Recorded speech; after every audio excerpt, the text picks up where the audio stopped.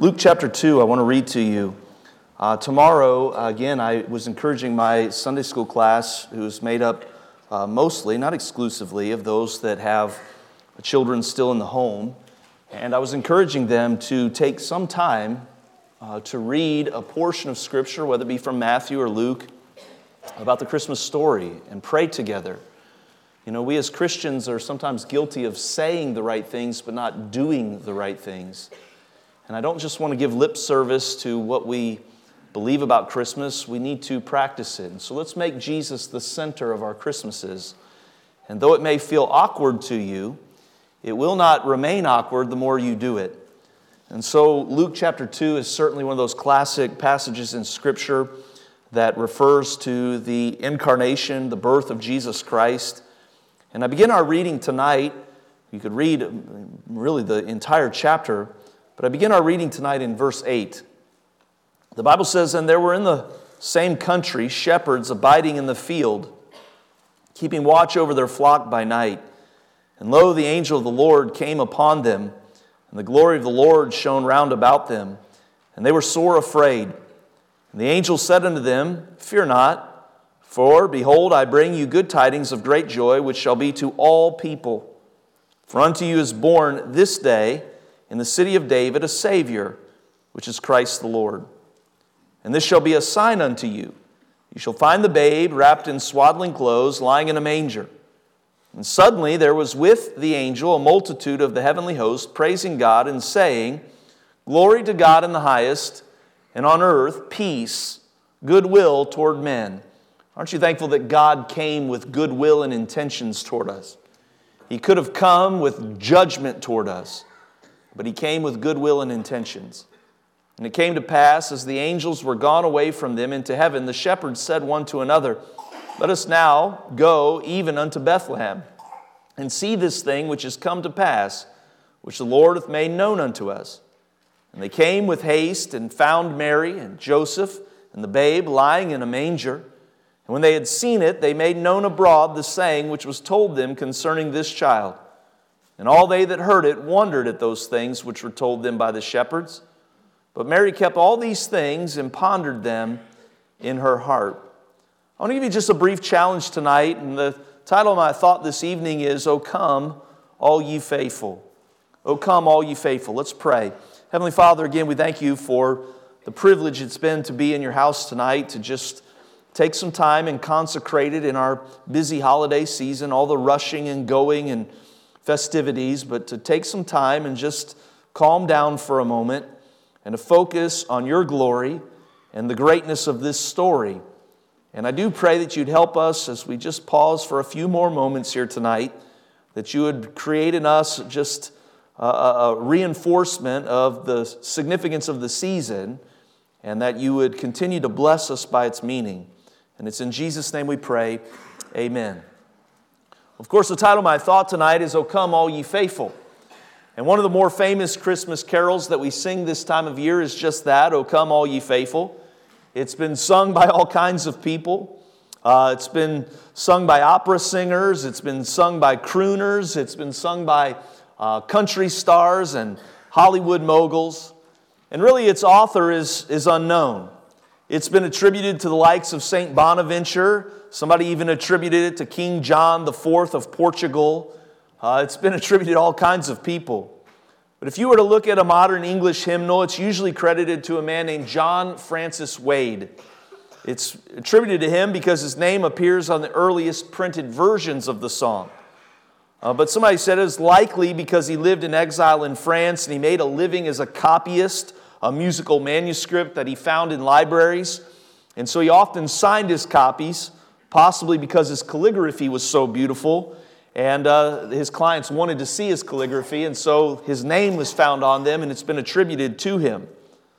Although we have heard this song, O come all ye faithful, more times than we could probably count. In fact, some of you committed an abominable sin by listening to Christmas music before Thanksgiving, and probably have heard it dozens and dozens of times by now. But I think because we hear it so often, we neglect to think about its words. Think about it. O come, all ye faithful. What it is it's an invitation. O come, all ye faithful, joyful, and triumphant. Think about that. An invitation is given to the joyful. I ask myself that question, are you constantly joyful?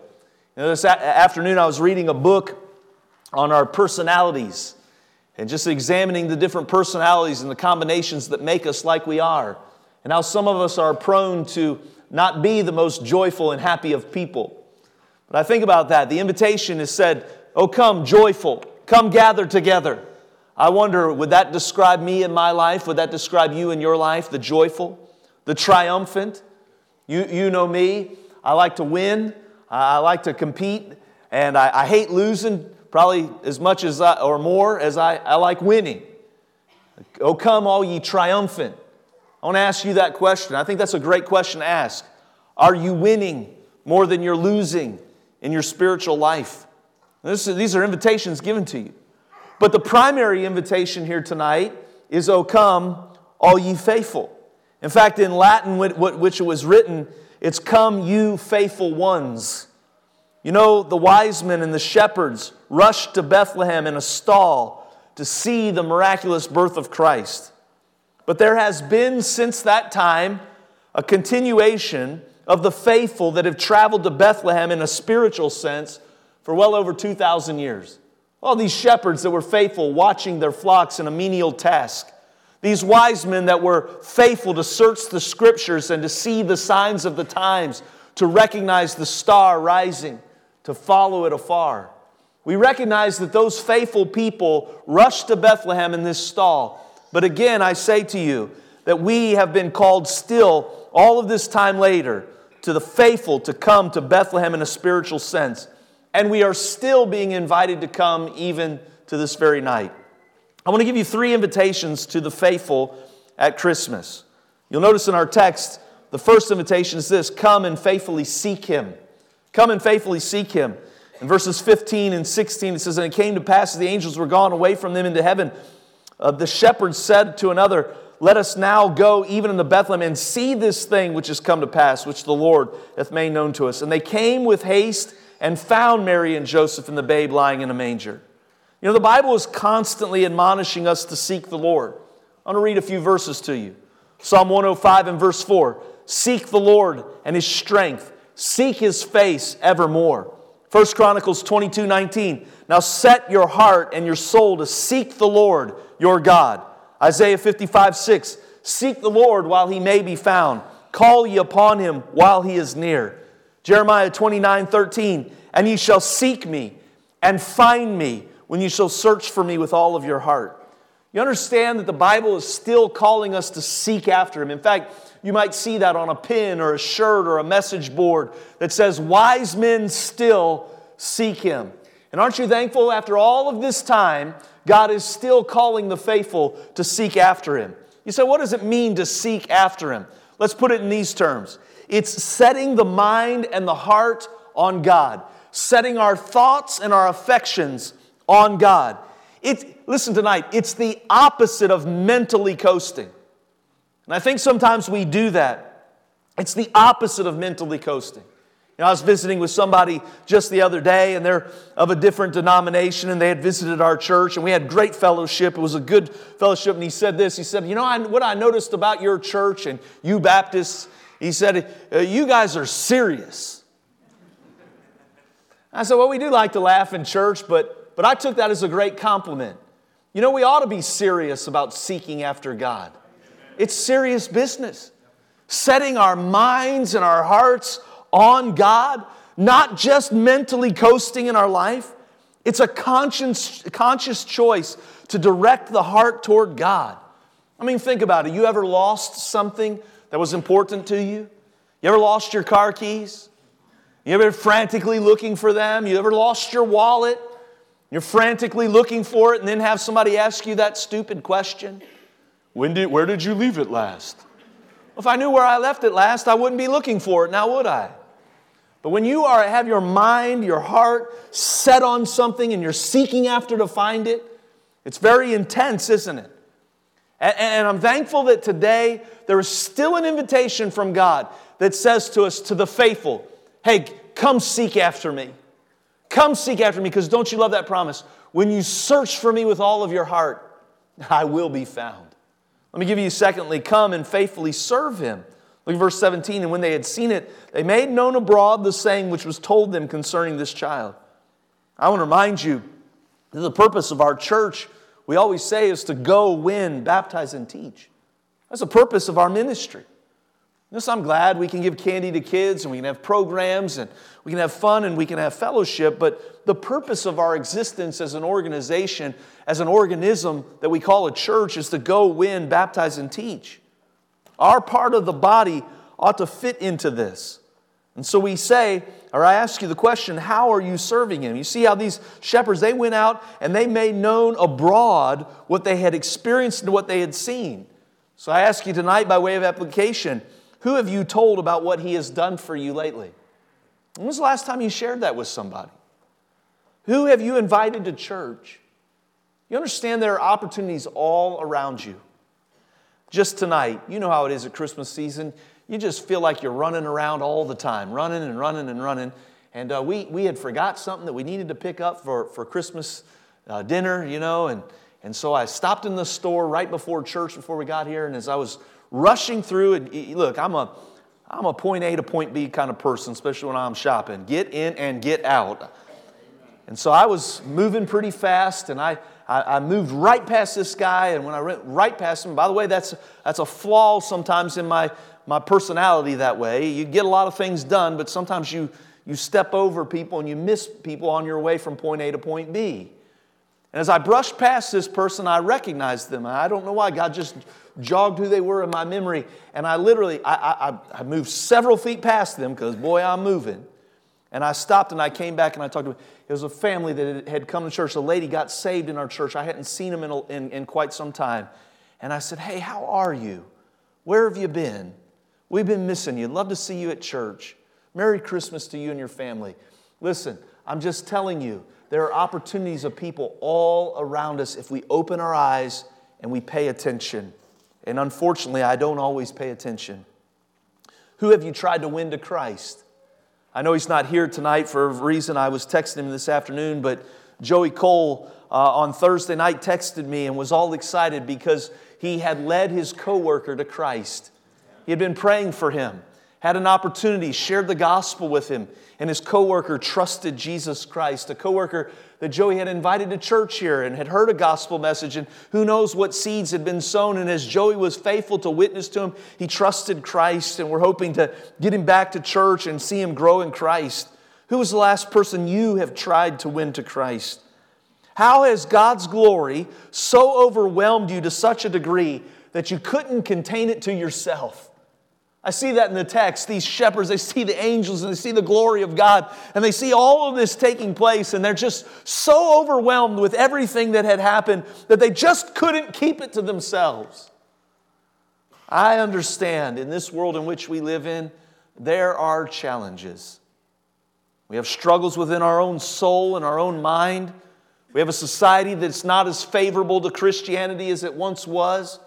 We have Christians who are lukewarm to the things of God. I understand that we face challenges, but listen, we must faithfully serve the Lord. And God is still inviting us to serve Him. Lastly and finally, come and faithfully worship Him. Verse 20. It says, and the shepherds returned, glorifying and praising God for all the things that they had heard and seen as it was told unto them. Again, I've tried to emphasize this with you. You know, we often associate praise and worship with music. But there's no record of the shepherds singing. And by the way, I don't know, I've got it in my mind that angels probably sang beautifully, but shepherds probably did not. There's no record of them singing, but the angels have no record of singing. You look at verse 10, if you want to be a stickler, it says they were saying it, not singing it. And singing, we know, is a medium of worship, but listen to me tonight, it's not the only one. I understand that singing is a big part of our worship, but it is not really ultimately necessary for worship. What we could define worship as is just simply this. It's the humbling of one to express the worth of another. You see, these shepherds, by way of their profession, were already humbled people. They were nobody in society. But yet the angels came to them and brought glad tidings.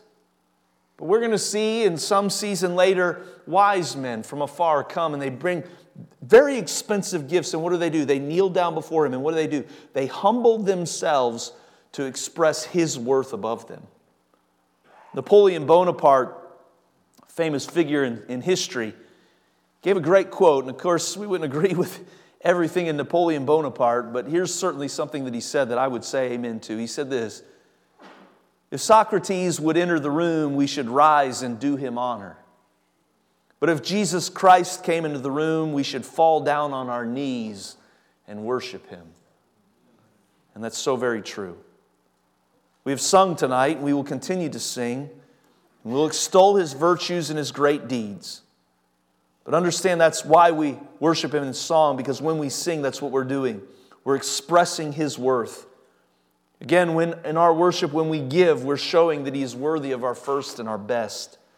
When we pray, we humble ourselves and show that we are dependent upon Him.